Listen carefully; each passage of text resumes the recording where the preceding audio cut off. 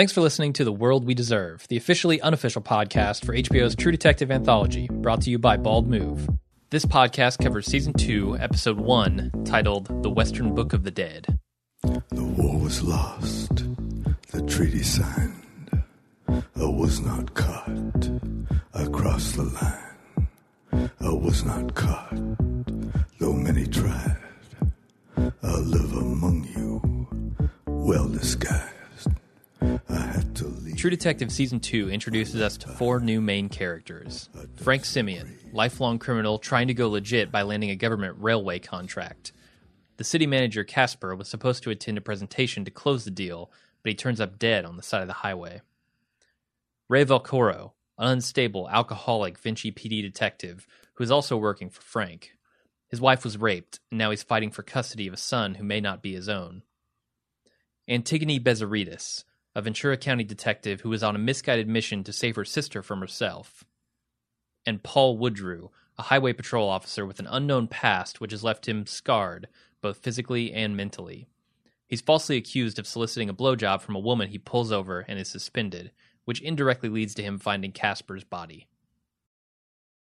My initial reaction was kind of rough. You know, I had read a lot of these kind of lukewarm reviews, and I got hit with the intro song, which is one of the best things about season 1, and just the low key nature of the song. The visual elements are still striking, but just I feel like last year, I like the kind of sand and waves feel that they had in the textures in the intro. That's really good for the setting, right? But compared to last season, it just was not as interesting. It doesn't I don't like that song. Yeah, I think that's the whole problem, because someone took and read it. There's 2 different cuts where they took the current title sequence and they overlaid it with the song from the trailer, and then they also overlaid it with the song "This Is My Least Favorite Life" from the end of the episode. Yeah, and they both worked better, honestly. Okay. Now I don't know why they changed it from the trailer, because I thought the trailer song is so good. I thought it was too, but I gotta say that when I actually listened to the lyrics after seeing the episode, I'm wondering if this isn't going to be seen after the fact as a pretty tight fit. Yeah, I can imagine. There's got to be a reason they chose it, and maybe you like the song, maybe you like the lyrics, whatever. But I also think that the less exotic feel of that song carried throughout the whole episode. Like L.A. is something that we are all familiar with, and like the even the weird excesses of like the sex toy mansion didn't feel particularly out of place in a way that the swamps of Louisiana with the devil traps and that occult stuff was instantly it was not accessible, but in a very fun, mysterious way, where this is gangster. He owns a casino. He's trying to do a one last project to go legit. I've seen this story 100 times. Not just one dysfunctional drunk cop. We've got 3. It was on the surface less interesting. Yeah, I think you hit it on the head when you said it's less exotic. Yeah, it's something that we've seen 1,000 times in fiction. Is not particularly interesting in itself. It's got to be the way that it's told. It's got to be the way it all comes together. And that's why, this first episode doesn't really hit me, because it's straightforward. Right. I mean, for all people want to say about, this is such a confusing way to set up the thing. No. It's very straightforward tales, introductions to these characters. Sure.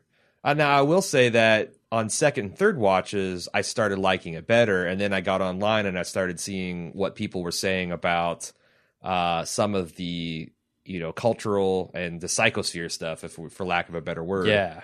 And I'm like, wow, this episode was far more dense. Like, it was less obvious about it. But yeah, none of it is on the surface, right? You don't have the symbols on people's backs. No. You don't have the horns and the thorns. Which I gotta believe means that a lot of the stuff, like in the first season, could potentially not go anywhere, or be kind of like what we always talk with Mad Men, where you don't need to know what book Don Draper is reading by the poolside in California. But if you do, it's cool, and you'll engage with the material on a deeper basis. So yeah, and I'm going to, starting off the psychosphere segment, I want to do a little defense of why it's still valid to huff the psychosphere, even though acknowledging everything we said about it from the wrap up cast of last season. So I don't know. What did you think? What was your... Because there's the other thing is I kept in mind, like, halfway through the episode, is like, maybe this is what Jim felt the first in three the first episodes season? where I could not understand how you could not engage with the material. I went to the subreddit and started reading, and there's so many people gushing, and I'm like, I'm not feeling the same experience. So I started thinking like, well, maybe that's okay. If this is a book, you're not supposed to maybe be blown away in the first chapter. Maybe it has to be a slower burn, and maybe it's going to be or it's going to be an inversion of last season where, like, you know, the first half arguably was more interesting and better than the resolution. Interesting. Okay. Or at least I don't have that same impression of the first season, right? Like, yeah, the first half of that season was not what did it for me. Well, that's the thing, because when I hear like Dan Feinberg and Alan Sepinwall talking about that, I feel like that they they're talking out of their memories. That's the thing. Like, it's hard for me to distinguish my second viewing from my first on season one.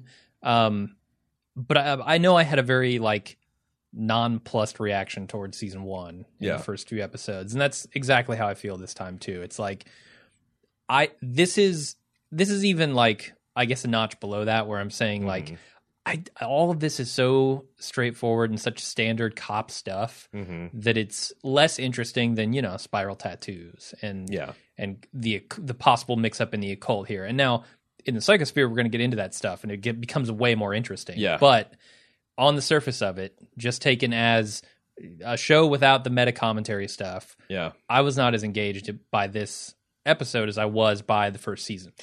The other thing I will say is that it's kind of another inversion from the first season, which, you know, the first season hits us with the very intriguing murder mystery, and the characters of Marty and Rust are mysteries that we will uncover throughout the weeks, where I felt like the murder was kind of like the B plot that we all didn't even know was a real murder, at least the main characters did, till the very end of this episode, whereas the characters, all four of the major characters, are introduced in a much more complex and, you know, detailed, maybe not even complex, because I don't know there's a lot of complexity with Colin Farrell's character.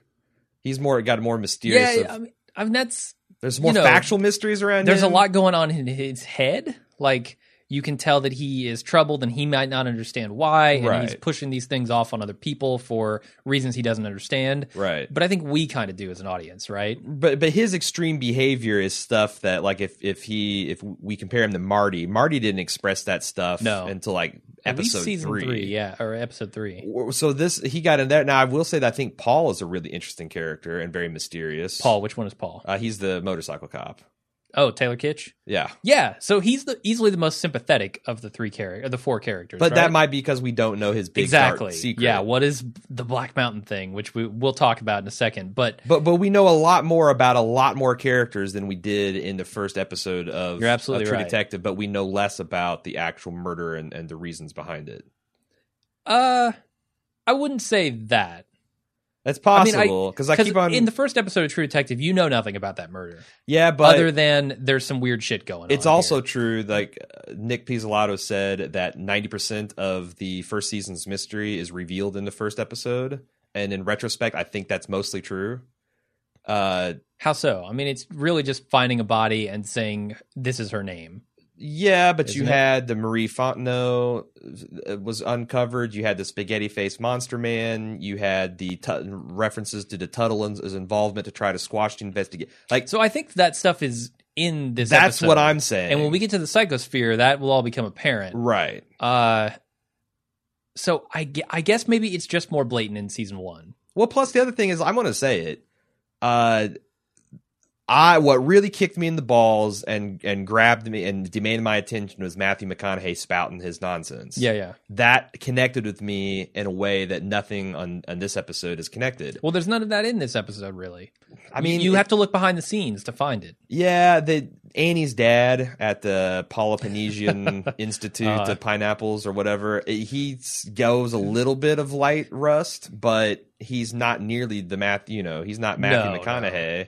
No. And he has in more the middle of the reconnaissance. So I don't think that's the fault of this season. It's just you don't have these two guys who are best friends and who have really got behind the character and the director and the writer and have decided to do the best work of their lives.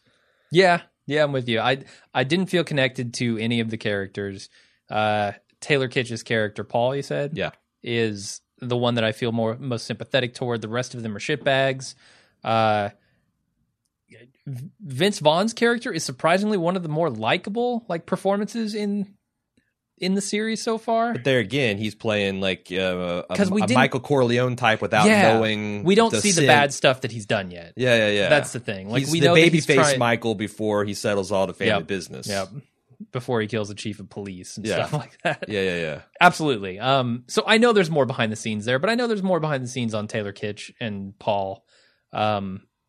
It's a matter of seeing that. Like, I think the ugliest character, obviously, that we've seen so far is Colin Farrell's Ray Velcora. That was a joke because every single one of my references to his name was auto-corrected to Velcro in my notes, and I wasn't even noticing it because I don't, I'm not paying attention to that when I'm taking notes at 120 words a minute. But yeah, I thought that was pretty funny. So it was tough for me also to get into the dialogue of this show. I felt like a lot of it was... It's the same I've used kind this term so many times, up his own ass. Nick Pizzolatto likes to write this stuff that just no one would ever say. No one would ever say this stuff. But it sounded... outside of Deadwood or Firefly. But here's the difference. I think it's the same shit, but it sounded natural coming out of a robo-tripping... Okay.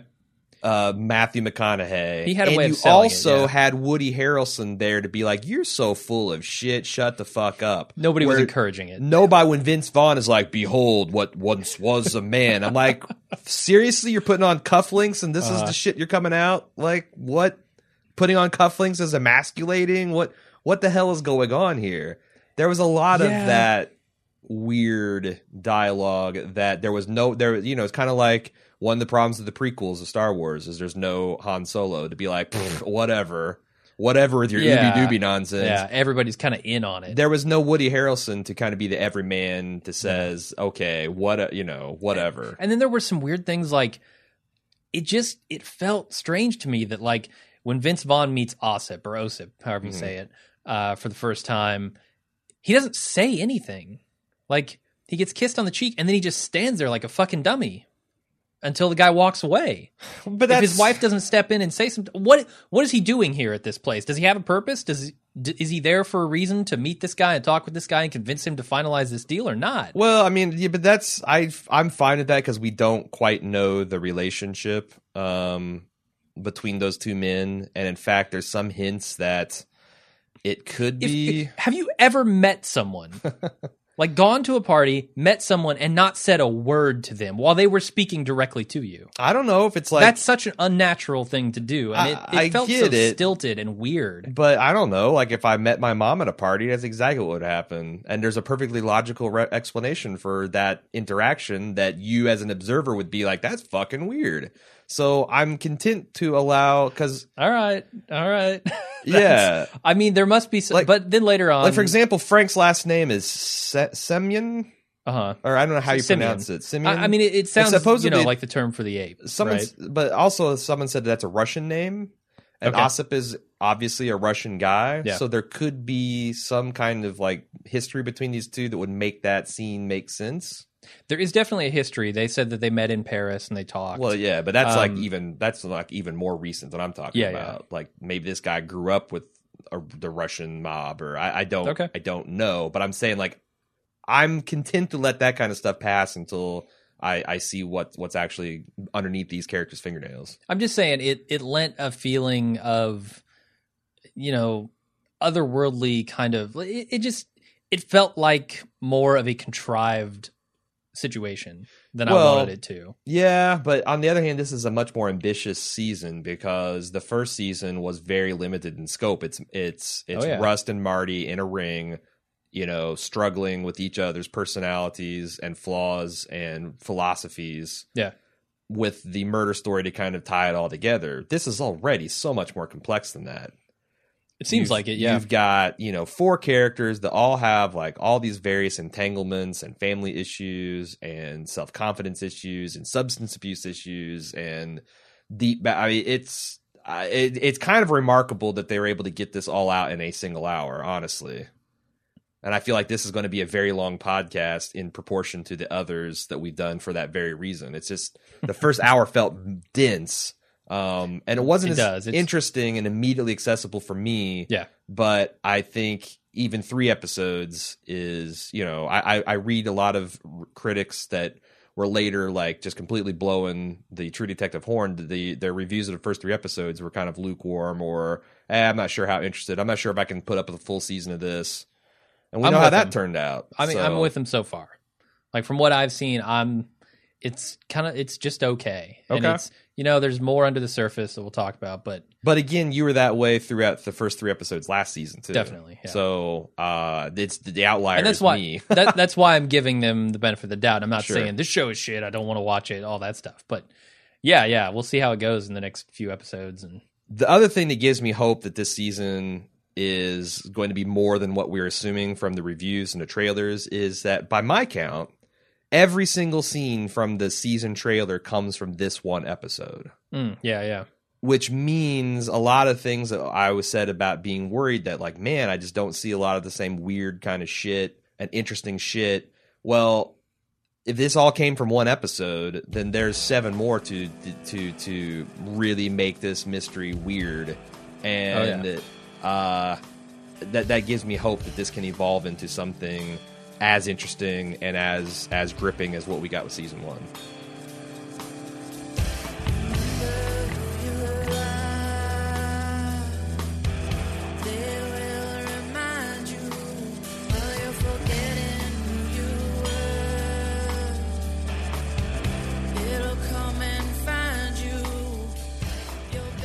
Do you want to talk a little bit about the actual plot of the thing?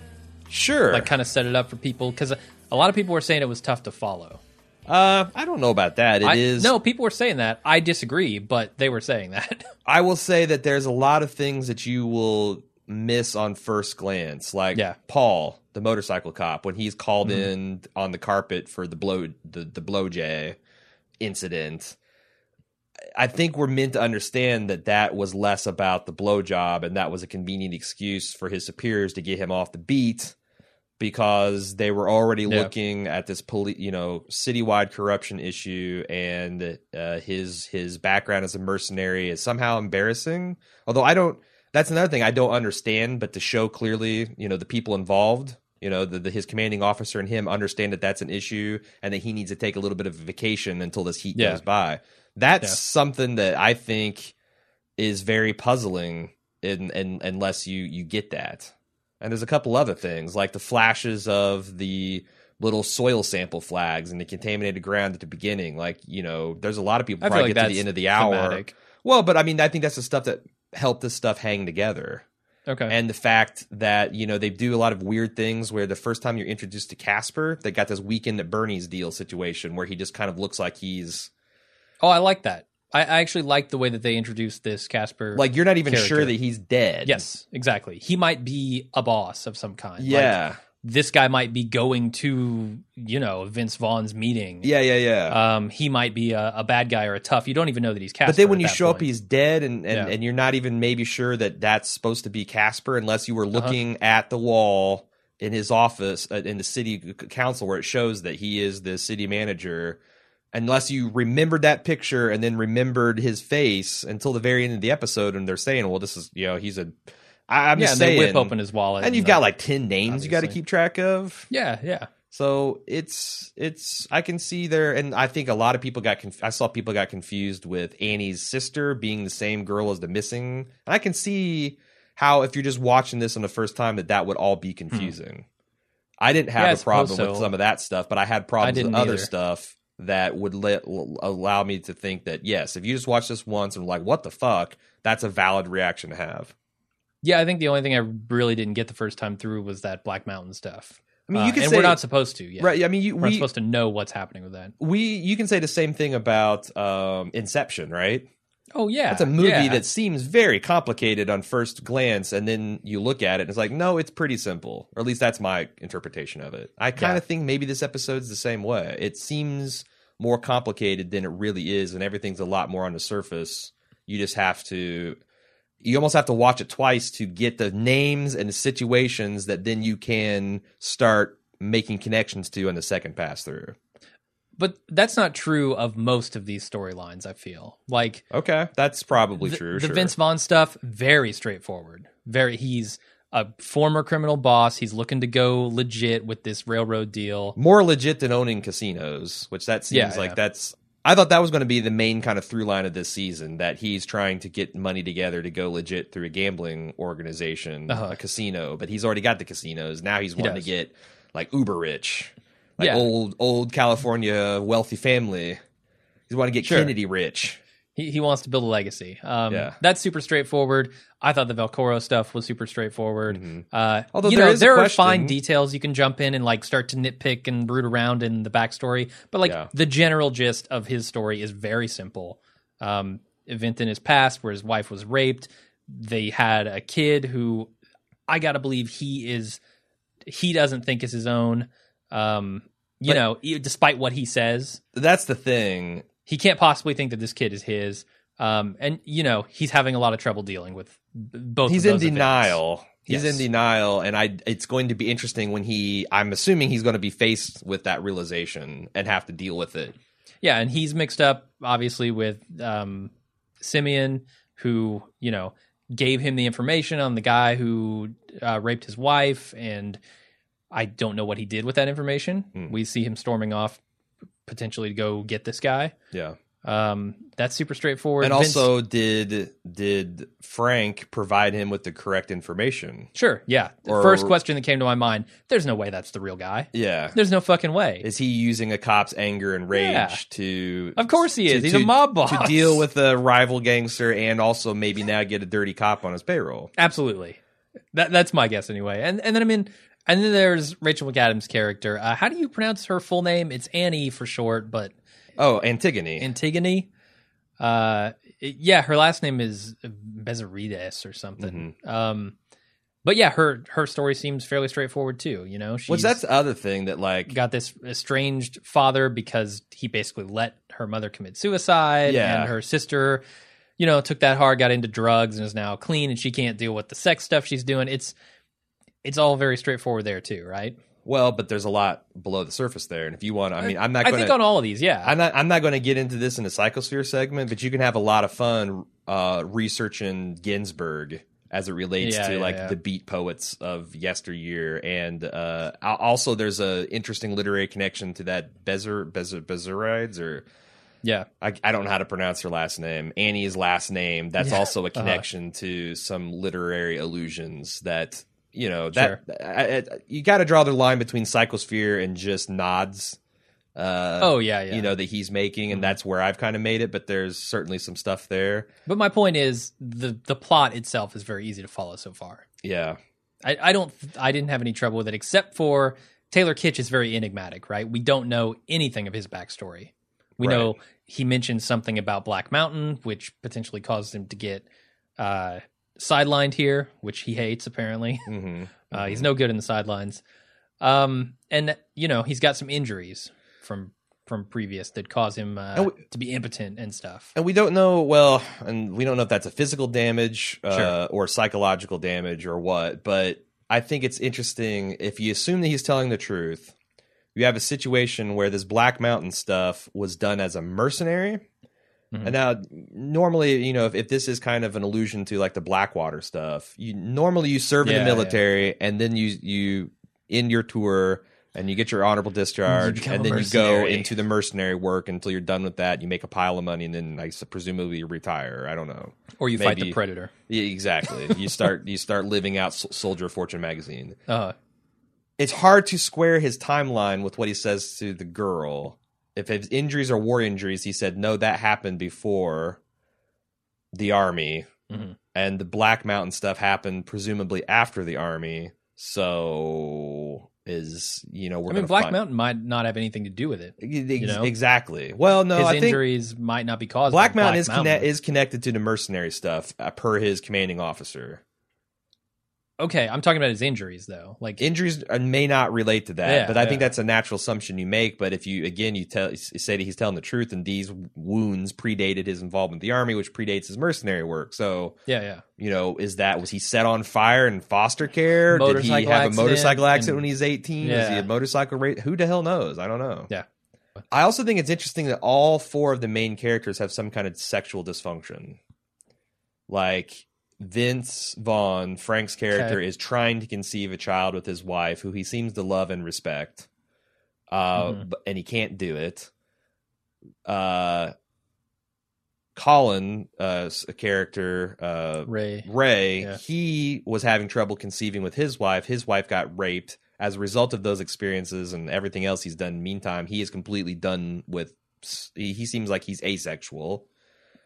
Annie abhors her sisters doing cam whoring, essentially, but has some kind of sexual issues herself that was disturbing to both her and her boyfriend. Although something kinky going on. The way she played that at the end, she was almost more bemused by her boyfriend than like upset about it. But still, she's got, intimacy issues there. And then you've got, of course, obviously, Paul taking boner pills to get it up for his sexy as hell girlfriend. And the fact that he has never spent the night with her. Yeah. The fact that it's been over a week since they've had sex. And they're still presumably in the honeymoon phase of the relationship. He's waiting for his order from Canada. I think it's interesting that all the characters are unified by some sort of sexual dysfunction. It's all different types of sexual dysfunction, and I think that's significant. Could be, especially if you start huffing the psychosphere and you get into the Oedipus complex of it. All right, yeah. The other super interesting thing I think it is set up in the plot here is this murder. And it's obvious, that's what the murder is there for, to intrigue us, to make us say, oh, who is this guy? Why was he murdered? All that stuff. There's some stuff that's not quite psychosphere because it's on the page and it's on the screen. Sure. I want to talk about this Catalyst company for a second. Yeah. This is interesting because this guy, Casper, is dropped off at a section of highway right next to a sign that says, this highway adopted by Catalyst Groups. And Catalyst Groups is the company that Vince Vaughn, what is his name? Simeon, mentions to Osip when he's talking about, we've got this deal lined up and we've got our backers and it's all set in place. And he says, that the Catalyst Group is the one who set this up. So it's interesting when you say, okay, look at the way that Casper was set up here. Casper's sitting at a bench with his wallet in his fucking lap, ready to go, ready to be identified. This has got to be a message of some kind, right? Sure. Well, and that was...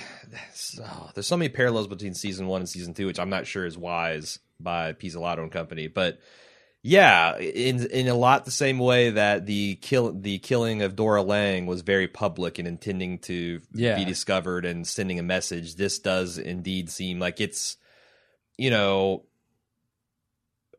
kind of a coincidence that a cop discovers him, but that's not super. It doesn't bother me because that was designed to be discovered. If it's either someone passing that on their way to work in the morning, or gotta stop and take a piss. Somebody's going to do it. Why not have it be the cop? So, sure. But that is a message. Now, it makes me wonder what the purpose of that message is. The thing, when you shared that theory with me, the first thing I thought of is like, oh, it's someone that's unhappy with the corruption. Ah, okay. And like this author who they put the kibosh on. Like this newspaper. It's some common man has if you can't fight corruption in government legitimately, you have to eventually go to extracurricular means to do it, or you're not going to get anywhere. And I also think that it ties into the fact I don't really like the new theme song. But, Leonard Cohen recorded it back in 2014, and he had an interview. He's 80 years old at the time of this, and he said that this was a reaction to the helplessness of the anonymity of war victims. And it's the voice of an unrepresented majority of people who are frustrated at not being heard. Okay. Interesting. And that's why I started, when you shared that theory, it's like, okay, so maybe I'm going to come around to this song, because if that's an angry anthem about underrepresented, underheard people that are being pawns of the very rich and powerful, and to the extent that this also can fit in with, Paul's backstory and maybe even Frank's backstory, I think is super interesting. It is, yeah. What's the other? I suppose there is another possibility, which is like a rival company who wants to get this contract, because we know that Casper was on his way to finalize this deal at the time. Yes. Not exactly the time he was murdered. We know he hasn't been to work in a couple days, so they preemptively might have scooped him up and killed him, thereby disrupting that deal and at least buying themselves time, if not completely turning the tide toward giving this contract to Vince Vaughn and his allies. Yeah. So that's another possibility. I kind of like where you were headed with the idea of vigilante justice, though.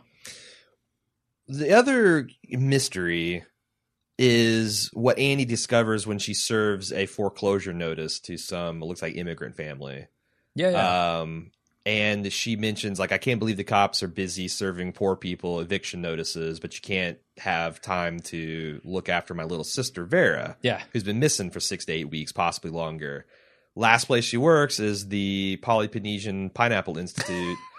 And that is very much shades of, like, missing girls and a big conspiracy and police involvement. And to the extent that Annie's father is involved, and the fact that he kind of takes great pains, like, I'm not really involved in pineapples and that anymore. I only give a few. It's Panticipam for anybody who is shouting at their listening device at the moment. If you're expecting me to nail that landing with this tongue, it's not ever going to happen. I understand. It's going to be Bezerides and Polynesian Pineapple Institute from hell to breakfast. Strap in. It's the cost of admission. But no, I think, and the fact that doesn't really go anywhere, I mean, that's got to be related. Are you casting some doubt on the nature of this guy, of Annie's father? Yeah. Do you think he's mixed up in it? I mean, I think we're supposed to suspect it. Anytime like a powerful, this woman worked at this institute, and he's like, I'm not barely even involved, and maybe I recognize her, but probably not, and yeah. I don't know. Like, this is kind of shades of Marty's father-in-law from season 1. But Annie didn't seem that concerned with getting that info, though, during that conversation. Like, she didn't press the issue at all, right? She's like, talk to your sister, or daughter. Talk to my sister. Yeah, but like, it's like, I think I would sit up and pay more attention last season if Marty's daughter had actually gone missing, and she had gone missing at the country club that Marty's father-in-law also worked at. Sure. So I'm going to be definitely like, these two plot lines have to converge somewhere. So what is the death of this missing city manager have to do with the missing little sister of this poor immigrant family? And there's one other interesting fact about that missing sister, isn't there? There's a popular theory that was mentioned on our forums and has also been on Reddit that the crackhead that Colin Farrell shushes when he puts a ski mask on, the creepy scene from the trailer, is the same person as the little sister that's missing. And it's hard to tell because I think there's some facial differences. But if you look at them side by side, which, by the way, I will have that image linked in our show notes, there is enough similarity that I can't immediately, dismiss it. Yeah. Honestly, to me, it looked really similar. And I thought that one of the noses were wider, but then that could be just the shadowing. And the angle. And they're trying to suggest that this is a less healthy version of her. But also, she left home like 3 months ago and turned instantly into a crack smoker that's homeless and living in an alley. That's hard for me to see where that's going to be connected. I wonder if there needs to be a connection. Could it be connected thematically with Annie's sister? Because we know that she had some drug problems in the past. And there's nothing, you're right, there's nothing, now you got 4 characters, they could all have different stories that they pursue to a conclusion that maybe thematically ties together, but doesn't necessarily even have to involve the same case. Potentially, yeah. So, yeah, I guess that's an interesting thought. I mean, it just seems inherently less interesting to me than this railroad deal, this rail deal. Yeah. What do you think about Annie's penchant for arming herself with just an impressive amount of knives? She's got knives in her belt buckle. She's got knives and, she's just bristling with weaponry. Obviously, a self-defense measure. I mean, that's far more of a self-defense measure than most cops go to, right? Yeah. Most cops carry the gun, the taser, that's about it. I've got to imagine there's something in her past that made her... And her apartment is kind of like weapons everywhere. Sure, she's got like a bunch of Japanese books on like swords and stuff like that. Yeah, there's something in her past that we don't know about yet. Yeah. That we're going to uncover, I would imagine, that will kind of lead us down that road. And a surfboard. Why. Maybe that'll be significant to the plot too. A surfboard? A surfboard in her living room as well. I mean, doesn't everyone in LA have a surfboard? That's what I assume. Yeah. California dreaming and all.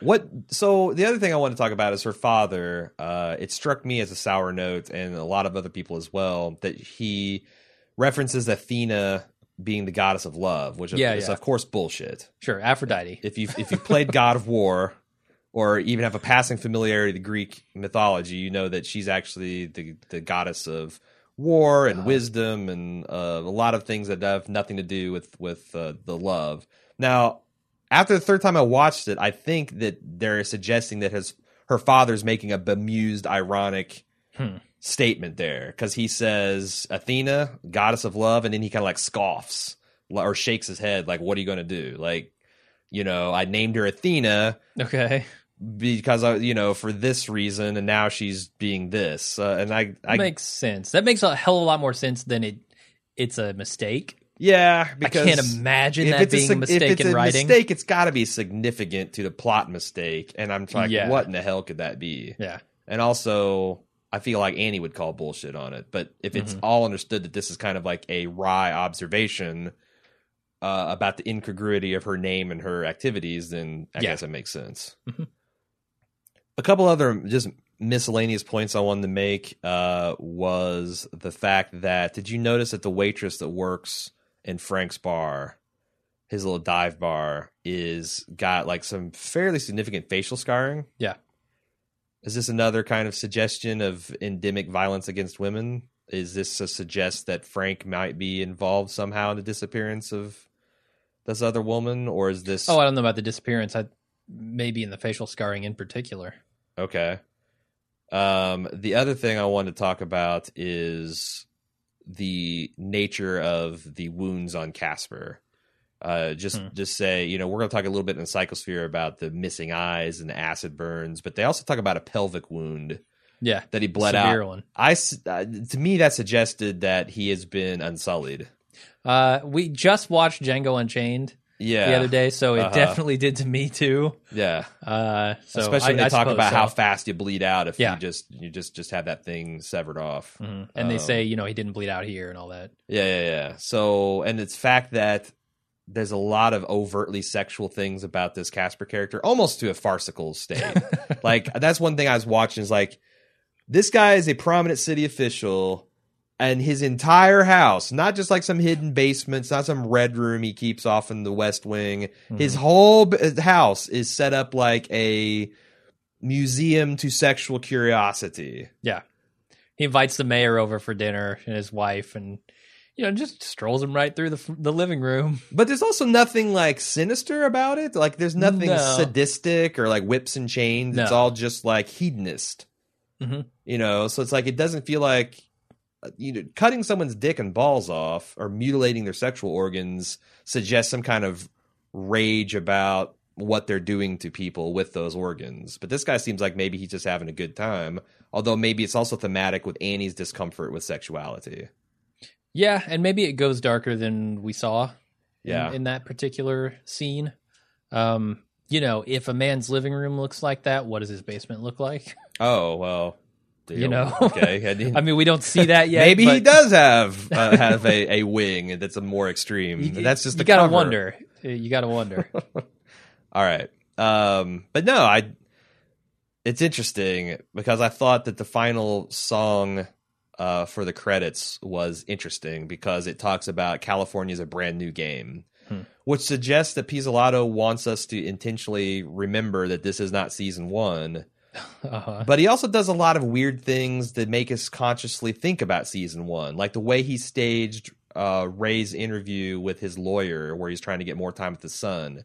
Instantly brought me back to the interrogation room with Woody and Rust. Yeah, and that instantly that format was abandoned. And then there's the way they staged the scene of Annie and her partner Elvis is and you know, very reminiscent of the Rust and Marty's, you know, going around, driving around shots. So why are you making so many allusions to the first season if you want us to consider this as a separate product? I don't know that those allusions also are flattering to the season. Yeah, that's interesting because we know it's not the same director. Right. It is the same writer. So I feel like a lot of the stuff that comes out in the writing is just the natural reflection of Nick Pizzolatto as a human being. Yeah. But yeah, you're right. The direction, like why these very specific shots, why they're call outs, like, it's, I'm not sure. Those kind of things are interesting in Breaking Bad because they're supposed to be all of a piece, right? Oh yeah. And you know, they mean something. Whereas this, unless he's going to pull a Ryan Murphy and 3 seasons from now somehow tie all this stuff together into one overall consistent narrative anthology, which is interesting because none of these timelines overlap. In fact, this whole season takes place in the future. Yeah, you know, the October not so 2015, which I did not get until I actually saw the dates in the newspapers. I assumed, just looking at Ray's get up, that this was like, you know, late 80s, early 90s kind of deal. Yeah, but I mean, then you look at his car, right? His car, he's got a modern, it's very cruiser. modern. Yeah. But there is some flashback stuff in here too. Sure, like to the time when Ray was actually, you know, a cop. Yeah, it seems, and this may be the first moment where he gets into the underworld, where Vince Vaughn is giving him some info on the guy. Yeah. So yeah, it jumps around in time a little bit, but you're right; they're not really concurrent with season 1. So yeah, if you're going to tie those together, I don't know how.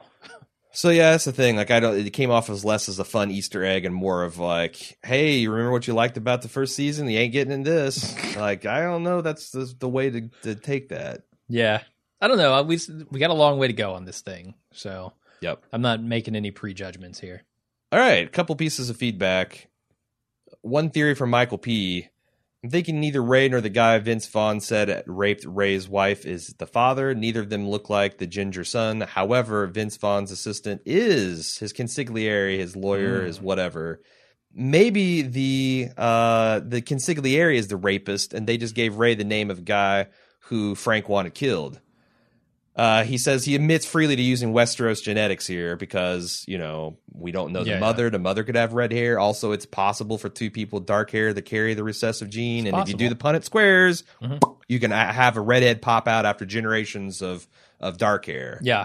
I got to imagine in the real world, even, that always leaves you scratching your head, right? Right. I have brown hair. My wife has brown hair. What the fuck? Yeah. I mean, you can't, like I said, some genetic analysis will get down to the bottom of it. Yes, absolutely. But no, I thought that was interesting. Especially since the interactions between Ray and Frank in the beginning were very weird. Like, you could say this as Frank is like, oh, I'm a criminal and I'm doing something kind of outside our code, but this is kind of like this is a manly thing that I feel like I have to do as a man until I get cufflinks put on me and I'll no longer be a man. Like, that you could see it as that way, but you could also just see him as like kind of like nervous and fidgety about whether this is going to work. So it could be Simeon covering up for his right-hand man there. Like, oh, see, I know what you did. Yeah. You shouldn't have done that. We need this guy. Or, now we're going to have to give him somebody else. We wanted to do this to send the message to Saul. I mean, it could be even darker than that this was intended to fuck him over, mess him up psychologically, and then turn him to the dark side. Okay. Because that also would be, would really make Vince's words darker. Like, you know, there's some things are beyond the pale. Some things are business, but this isn't business. If it turns out that this was just business, I imagine some aspect of that interaction is just business. Whether it be telling him that this other guy did this thing. Frank doesn't have a heart of gold. Come on. No, fuck no. There is some profit, and we can see he's already profited. He's had 10, 12 years of Ray being his zombie police enforcer. Yeah, so we know something is up there. I think that's as good a guess as any at the moment. Yeah. Tom, our old pal Tom in West Virginia, he says, I'm no prude, but the way Rachel McAdams' character Annie was introduced, was that really necessary? We meet a new female lead, and the context of this is True Detective had a quote-unquote female problem last year. Sure. He says, we meet this new female lead in a scene revolving around some sort of mysterious sex act surprise. Was the happy little accident that happened between she and her male friend? Or what was it? Did they use their naughty parts differently than I normally use mine? Was there a device or an aid? Weapons, food, exotic Eastern positions, audiovisual equipment, a blowtorch? What the hell and why? Whatever it was, did it make her more interesting?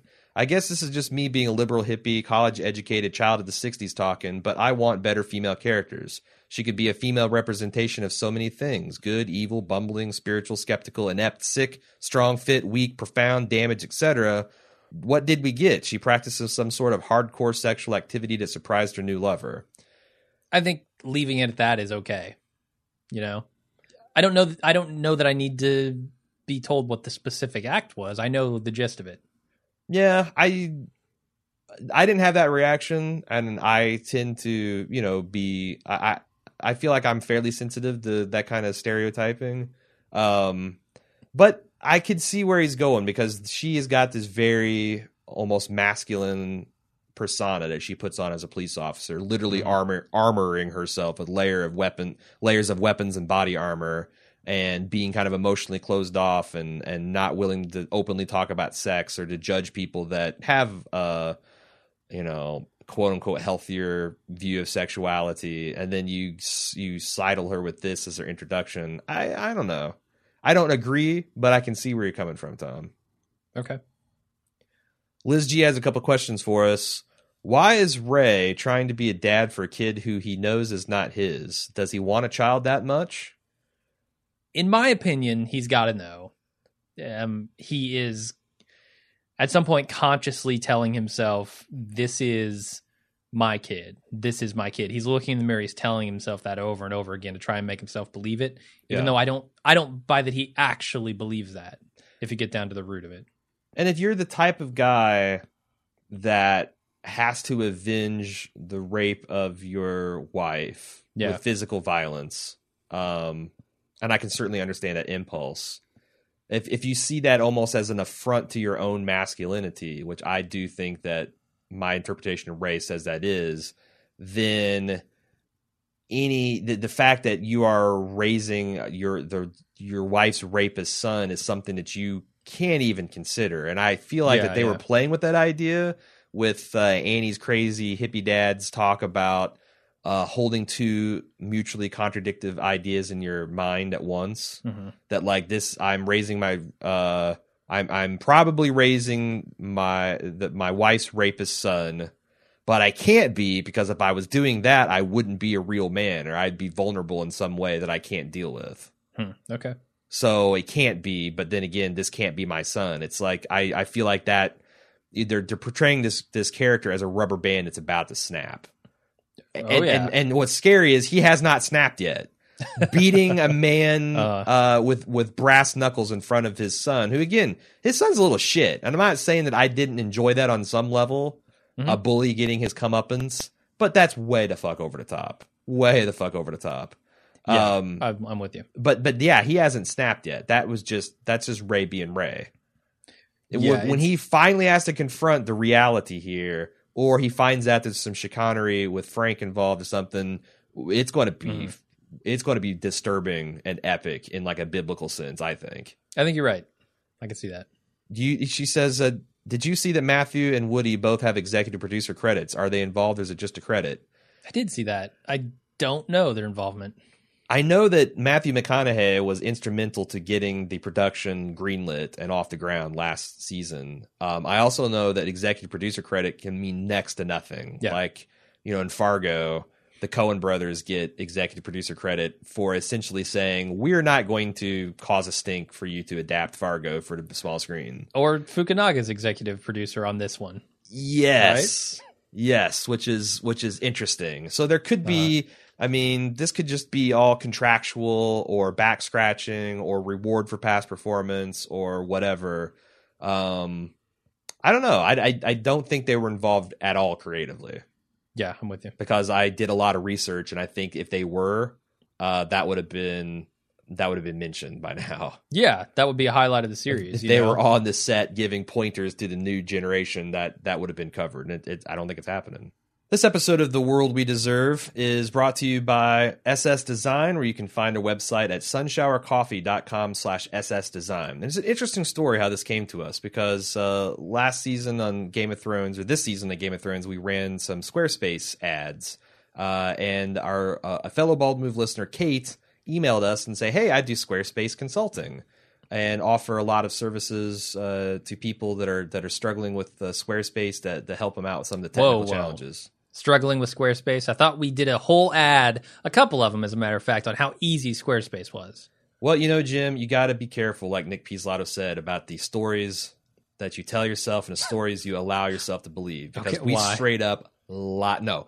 So that was my first thought too. I'm like, what the hell? So we talked to Kate on the phone, and she explained that yes, while some of the mechanics of publishing the website are easy, do you know how to make a compelling logo? Do you know how to generate advertising copy? Do you know how to, once you get a nice site out there, attract people to it with search engine optimization? Gotcha. Okay. Are you an expert at integrating e-commerce functionality with your website? As a matter of fact, I know most of those things, but I bet most people don't. But your trade, sure, yeah, your day job, I was doing it for a long time, was a website. And let me tell you, that knowledge does not come easily or cheap. No. In fact, Squarespace themselves has a whole army of consultants that are willing to help you out from anywhere between $35 and $200 an hour with the minimum hour requirements. Kate is willing for, if you identify yourself as a Bald Move fan when you reach out to her, she's willing to dispense with all that and just do hour by hour. There's no minimum hourly commitments or contracts. Yeah.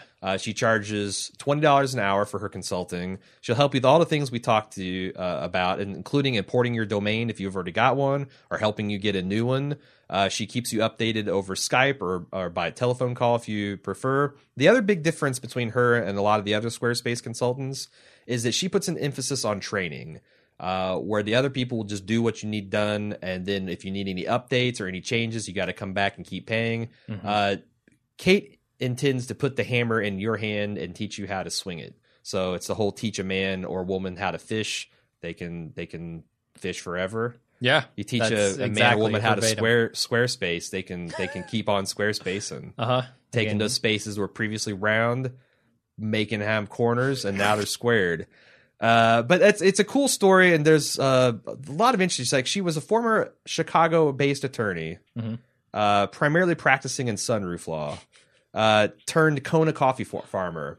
But there's a growing season where you're just kind of waiting for the beans to come in, and there's a harvesting selling season where you're shipping them out the door. During the summers is the growing season, and she does this kind of on the side. Yeah. And I think there's a lot of interesting synergy because our Squarespace promotion is still active. If you go to squarespace.com and check out and use the GOT code, you get the discount there, and then you can reach out to our friend Kate, fellow listener Kate, for some of that consulting expertise. Yeah, for $20 an hour, no minimums. It's a pretty killer deal. I think so. So again, if you'd like to check out her previous work that she's done, both for herself and for her other satisfied clients, you can go to sunshowercoffee.com/ssdesign and check it out. And you can be supporting both Bald Move and the general Bald Move family ecosystem.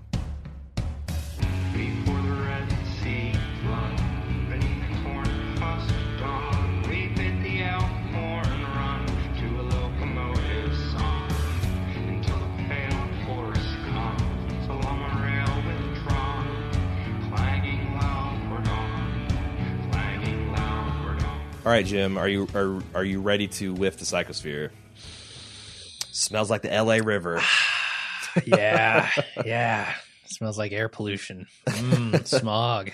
I first want to give a defense of the psychosphere because I got a lot of people on the forums and also some people emailing saying, I learned my lesson from season 1. If 90% of this shit doesn't pan out, then I'm not going to pay any attention to it. And why should I? And I've got 3 rebuttals for you. Okay. Number 1, it's fun. It is. It's a ton of fun. It is fun to go on Reddit on Monday morning and go onto our forums and open up the mailbag and seeing all the crazy shit that people are pulling out. And also some of it like gets like to funny. Like there's like there's always a thread where someone just goes a little too far and starts making like honest to God crazy person connections. Like I think they have in their home a big corkboard wall with pictures of Vince Vaughn and Rachel McAdams and a bunch of redheads, yarn going between them, and it's Carcosa's spray painted in their hat. But to a certain extent, it's a lot of fun. And also, I'm gonna flip it on the head. If 90% of it turned out to be unintentional or coincidence or just nonsense, that still means that 10% was interesting or insightful or predictive. That's true. So you are throwing out the baby with the bathwater if you do not sniff the psychosphere at all. And C, if you buy into the critique that season 2 is at least in small part a reaction that Pizzolatto had to criticism of season 1. That's why we've got a female character. That's why we've got multiple characters with multiple viewpoints rather than the 2 singular focus. Then you could easily say that making the psychosphere stuff more meaningful could have been one of his mission statements. Mm-hmm. Like I've got people expecting this is going to be nothing, so I'm going to layer this a lot more subtly and make it more meaningful at the end. Okay. I like that. And even if that's not true, you still got the 10% rule and you still got the thing that I think it's fun. I do too. Yeah. I've thought this kind of stuff is fun since Lost. Yeah. So I dig it. So the first psychosphere thing that we didn't really talk about, I guess we did, the fact that this is dated in the future. Yeah. It's dated around Halloween. It's October 27th, 2015 is when we first pick up the narrative. Halloween's kind of cool. It's a spooky holiday. Mm-hmm. It's set in the future. Why? Why would you set it in the near future rather than the past? Like if you wanted to set it in Halloween, do it 2014. What statement are they trying to make, if any, by setting this into the future? I don't feel like there was any statement there.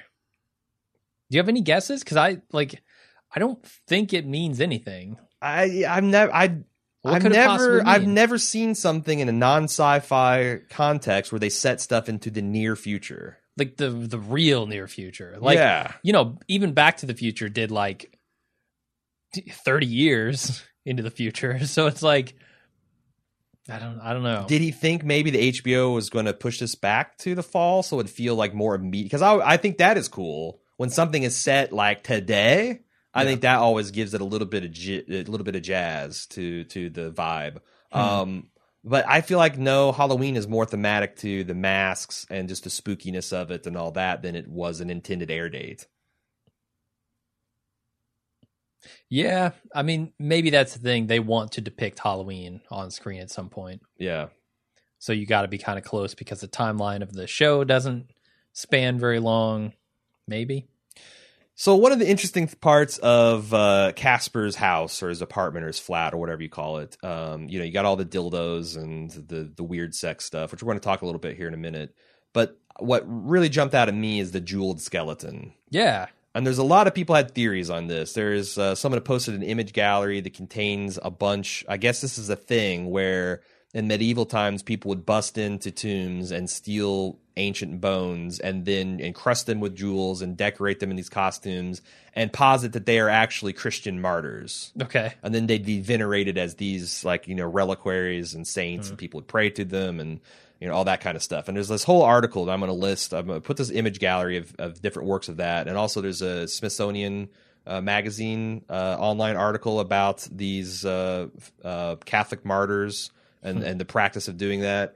But then I found just today the concept of the Santa Muerte, which is one of those kind of like Day of the Dead. It's quasi-Catholic, quasi-Mesoamerican blending of those two cultures, and it's literally a female representation of death that's been sainted. Sure. And the popular conception of that looks a lot more like this skeleton than actually these Catholic martyr stuff does too. Huh, okay. I don't know what they're going with that, except for this is part of like Hispanic culture. And it's also kind of ties into a little bit of that Santeria voodoo type stuff that you found in the Bayou.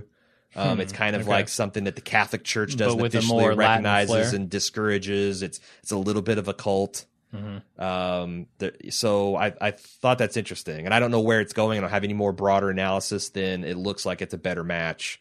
And I'll also, I'll link to the Wikipedia article on Santa Muerte too. One of the bizarre things is there's this image of a girl of a diminutive woman floating in what looks like milk in this guy's apartment. Yeah. And I thought she looked real. Okay. And I'm like, what the fuck? It's a pixie, my God. Yeah, and in the way that Colin Farrell introduced it, he's like, are you seeing this? Almost like Russ's ghost musings. But clearly dipshit, bag of shit Dixon also sees it. So, but this is a piece of artwork that Peter Sarkeesian made. It's called Whitewater, and it was made in 1999. You can see a video of it on the Vimeo service. I'll link that. But apparently it is a bowl, and there's like a big version that's been in museums and stuff, but there's also scaled down versions that maybe you can buy. But it's essentially a bowl filled of this opaque acrylic that then on top they project onto the surface this image of the woman swimming in milk. That's what makes it look extremely realistic. Because I'm like, that's not like some kind of fucking latex 8-inch real doll. that's really weird, but it looks extremely convincing if you see it on video. So I'm gonna link that. I don't think it's really psychosphere. It's just kind of cool. Mm-hmm. All right, now we're ready to do some serious huffing here. Okay, good. The theme of blindness. Okay. Paul turning off his headlights on his bike and riding blind directly led him to discovery of the body of Casper, who had been blinded. Okay. The medical scene investigator mentioned that the injuries to Casper's eyes looked like they may have been caused by an acid or some type of chemical. Paul's body is also covered in burns, which we don't know what caused them, but potentially, they could be fire, but they could be caused by some kind of acid or chemical, similar to the type that's used on Casper potentially. Okay, we're grasping here. Are we going to bring it around? Are we going to bring it all together at the end? Well, the other tie between this guy and Paul is that he mentions the wound to the pelvic region, which implies genital mutilation. Paul himself is having problems with his genitals functioning properly. You also throw in Annie. This is my own little spin I'm going to put on the psychosphere, is that Annie's dad mentions that nonsense about seeing the world with the eyes of God. Okay. What does it all mean? I don't know, but here I'm not finished, because there's also a lot of stuff. Her name Antigone. Mm-hmm. So this is the daughter of Oedipus, and Oedipus is a figure in Greek. Oedipus or Oedipus? Oedipus. I'm sorry. Okay. Again, this is Penelope. I know. Pineapple it's Institute. Your Bane. Oedipus. I get it. So this is the story about a man born of a king and a queen who is sent away from his family at a young age to avoid fulfilling the prophecy that he's going to end up killing his father and marrying his mother. And of course, he becomes a grown-ass man, and he winds up killing his father, not knowing it's his father, and marrying his mother and fathering children off his mother. When he finds out that this truth that has been in front of his face that the gods have been trying to reveal to him is different than his self-image of what happens, his reaction is he gouges out both of his eyes. Okay. What are you trying to say? This all goes back into the theme of blindness. Okay, I'm still not. This is not a well-developed theory, but it's yes. something that ties them all together. Now, it's interesting that there are so many connections between the two characters. I agree there. Yes. Now, Antigone, his daughter, first of all, her name literally means worthy of her parents, or coming from like the sense of she's formed. She is in the image of her parents. Okay.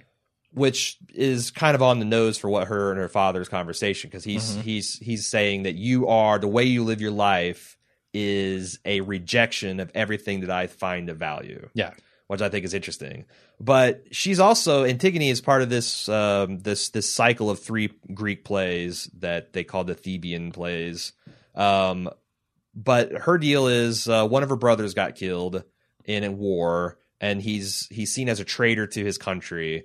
And there's a law that the king passes that forbids even mourning for him. It's punishable by death. She loves her brother, and she wants to see him buried with honors. So she defies the law to make sure that she gets the respect. He gets the respect that he deserves in death. It's a lot more complicated than that, because her daughter, her brother is also her uncle, and he's murdered by her other brother. And there's a lot of other stuff going on here. But as punishment, she's entombed alive in an underground chamber. But the king that passed that sentence recants his decision. But when they open up the tomb, turns out she's hung herself rather than face the slow death of being buried alive.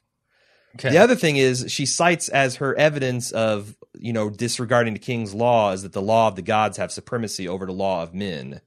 And the gods want to honor people who die valorous in combat. Does that have anything to do with the statement? I mean, what is this telling her about us about her fate, if anything? I don't buy that it necessarily says anything yet. Could it be that she's going to be put in a situation where she has to choose between what her heart tells her to do and what the law tells her to do? Is this going to foreshadow her reaction? Because I guess, it depends on how literally you want to take all of these illusions. Clearly, right? One of the chief tensions in this series is going to be Rey, who is desperately trying to cover up official misconduct and misdeeds, with Annie, who is trying to heroically uncover this misdeed and misconduct, and Taylor, who's caught in the middle. And has an IA investigation on him, right? Yes. You got to imagine that that's going to factor in somewhere, too. I just think it's interesting that, I don't know if it's literally she's going to be buried alive or anything like that, but I think thematically it's very interesting. And the fact that it ties her together with Taylor, with his blindness and the sexual dysfunction, I don't know. Is she not going to be able to get out from under all of this, all the problems she has, and she's going to kill herself? I feel like, it depends on how literal you want to go. Let's talk about the Books of the Dead, because this is entitled, of course, The Western Book of the Dead, which is an actual fucking book / tract / pamphlet. A couple of them. You know more about this than I do, so tell me about it. Yeah, I did a little reading on the Western Book of the Dead. There are 2 versions of it. First of all, I'm going to talk about the one I think is less significant. There's one written by a guy named Alfred Chmielewski, I guess, who is this yogi and self-proclaimed psychic from the 70s, the 60s and 70s and stuff. And he was basically saying all of these prophecies. He, as psychics do, he claimed to have this 85% hit rate and all this stuff. And he just made a whole bunch of predictions that did not come true. And eventually he was murdered by someone because he had predicted that he would live forever. Somebody killed him, both proving he's not a psychic and he's not going to live forever. Mm-hmm. But he, in this book, he talks about kind of a lot of the usual yogi bullshit, as I would call it, which is like, man is not necessarily just his body. He has like a presence outside of it. He can leave the body. And, if he were around today to say it, I would imagine he would say something along the lines of like a Spock sort of thing, right? Where you can, your physical form may die, but as long as you prepare yourself mentally, you can leave it. And that existence is not all there is. Okay. He also has a lot of weird shit in there about like, it harkens back to sort of Nazi era stuff and their outlook on life. Like, one of the things he says is that 50% of the population is completely unequipped to amount to anything significant. Basically, that they are a subspecies of human. It's interesting here because he calls them naked apes, not humans. Huh. And that kind of connects in with the simian idea, the idea that maybe Simeon himself is trying to be more legit and trying to be something more than this underworld kind of criminal, interesting, subhuman sort of guy. It also leads to scary places where people get shoved into ovens.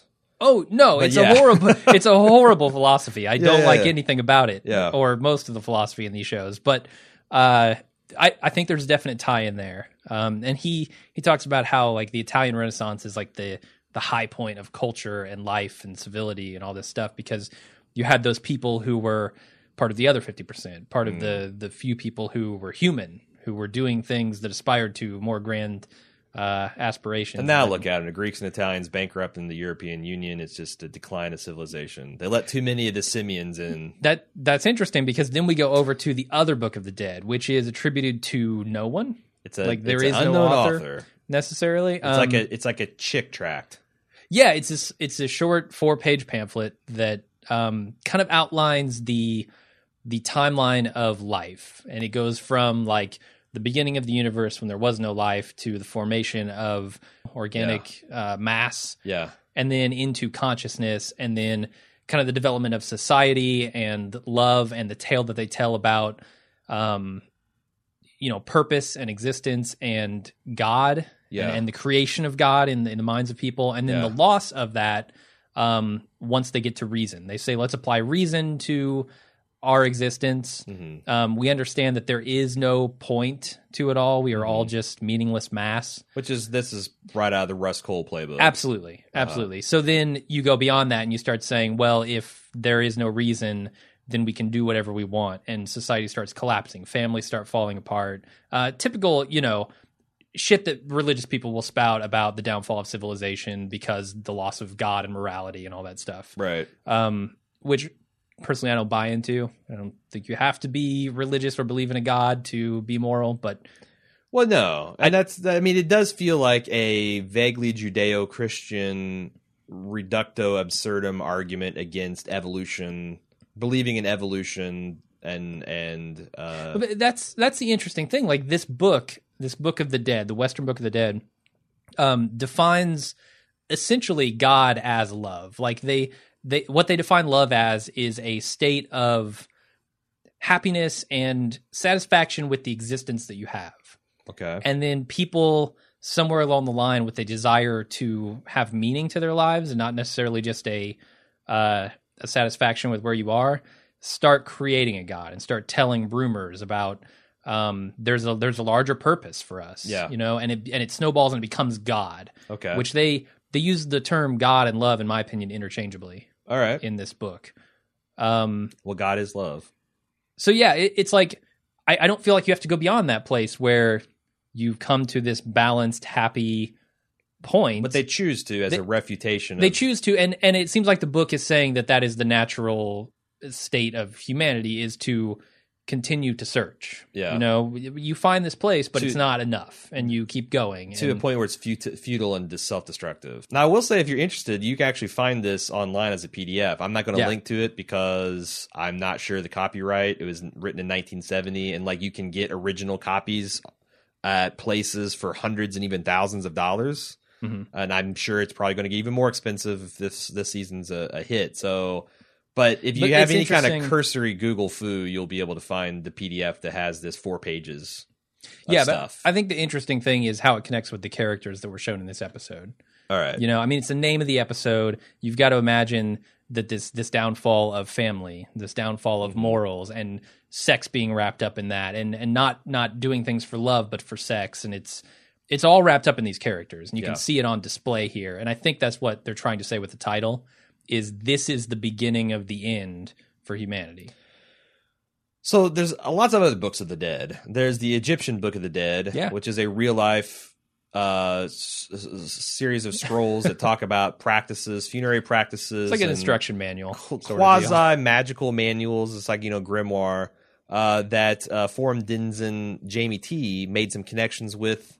Between the occasionally baboon-headed, occasionally ibis-headed Thoth god, and in his ibis form, he strongly resembles a man wearing a black crow's mask. Ibis is not a crow, but it's a black feathered head with a long beak, and I've seen one of those. Looks a lot like the man wearing the black crow's mask.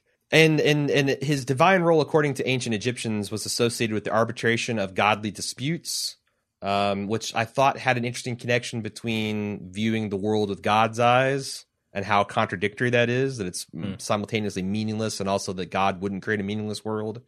The art of magic, the system of writing, development of science, and judgment of the dead, which also ties into the Western Book of the Dead philosophy too.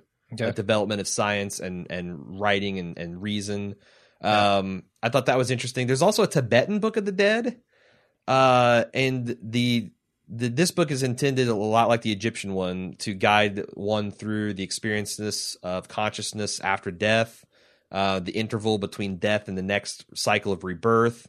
It also has a bunch of different rituals to undertake when death is closing on, or something you do to a body after it's taken place. It's very similar to this other Book of the Dead, but from a Buddhist perspective. And I think it's interesting because when you die, you can be, everyone knows you can be reincarnated as an animal or another human. You can go up or down the ladder of life. But another possibility, I guess, is you can be reincarnated as a ghost in a ghost version of this world.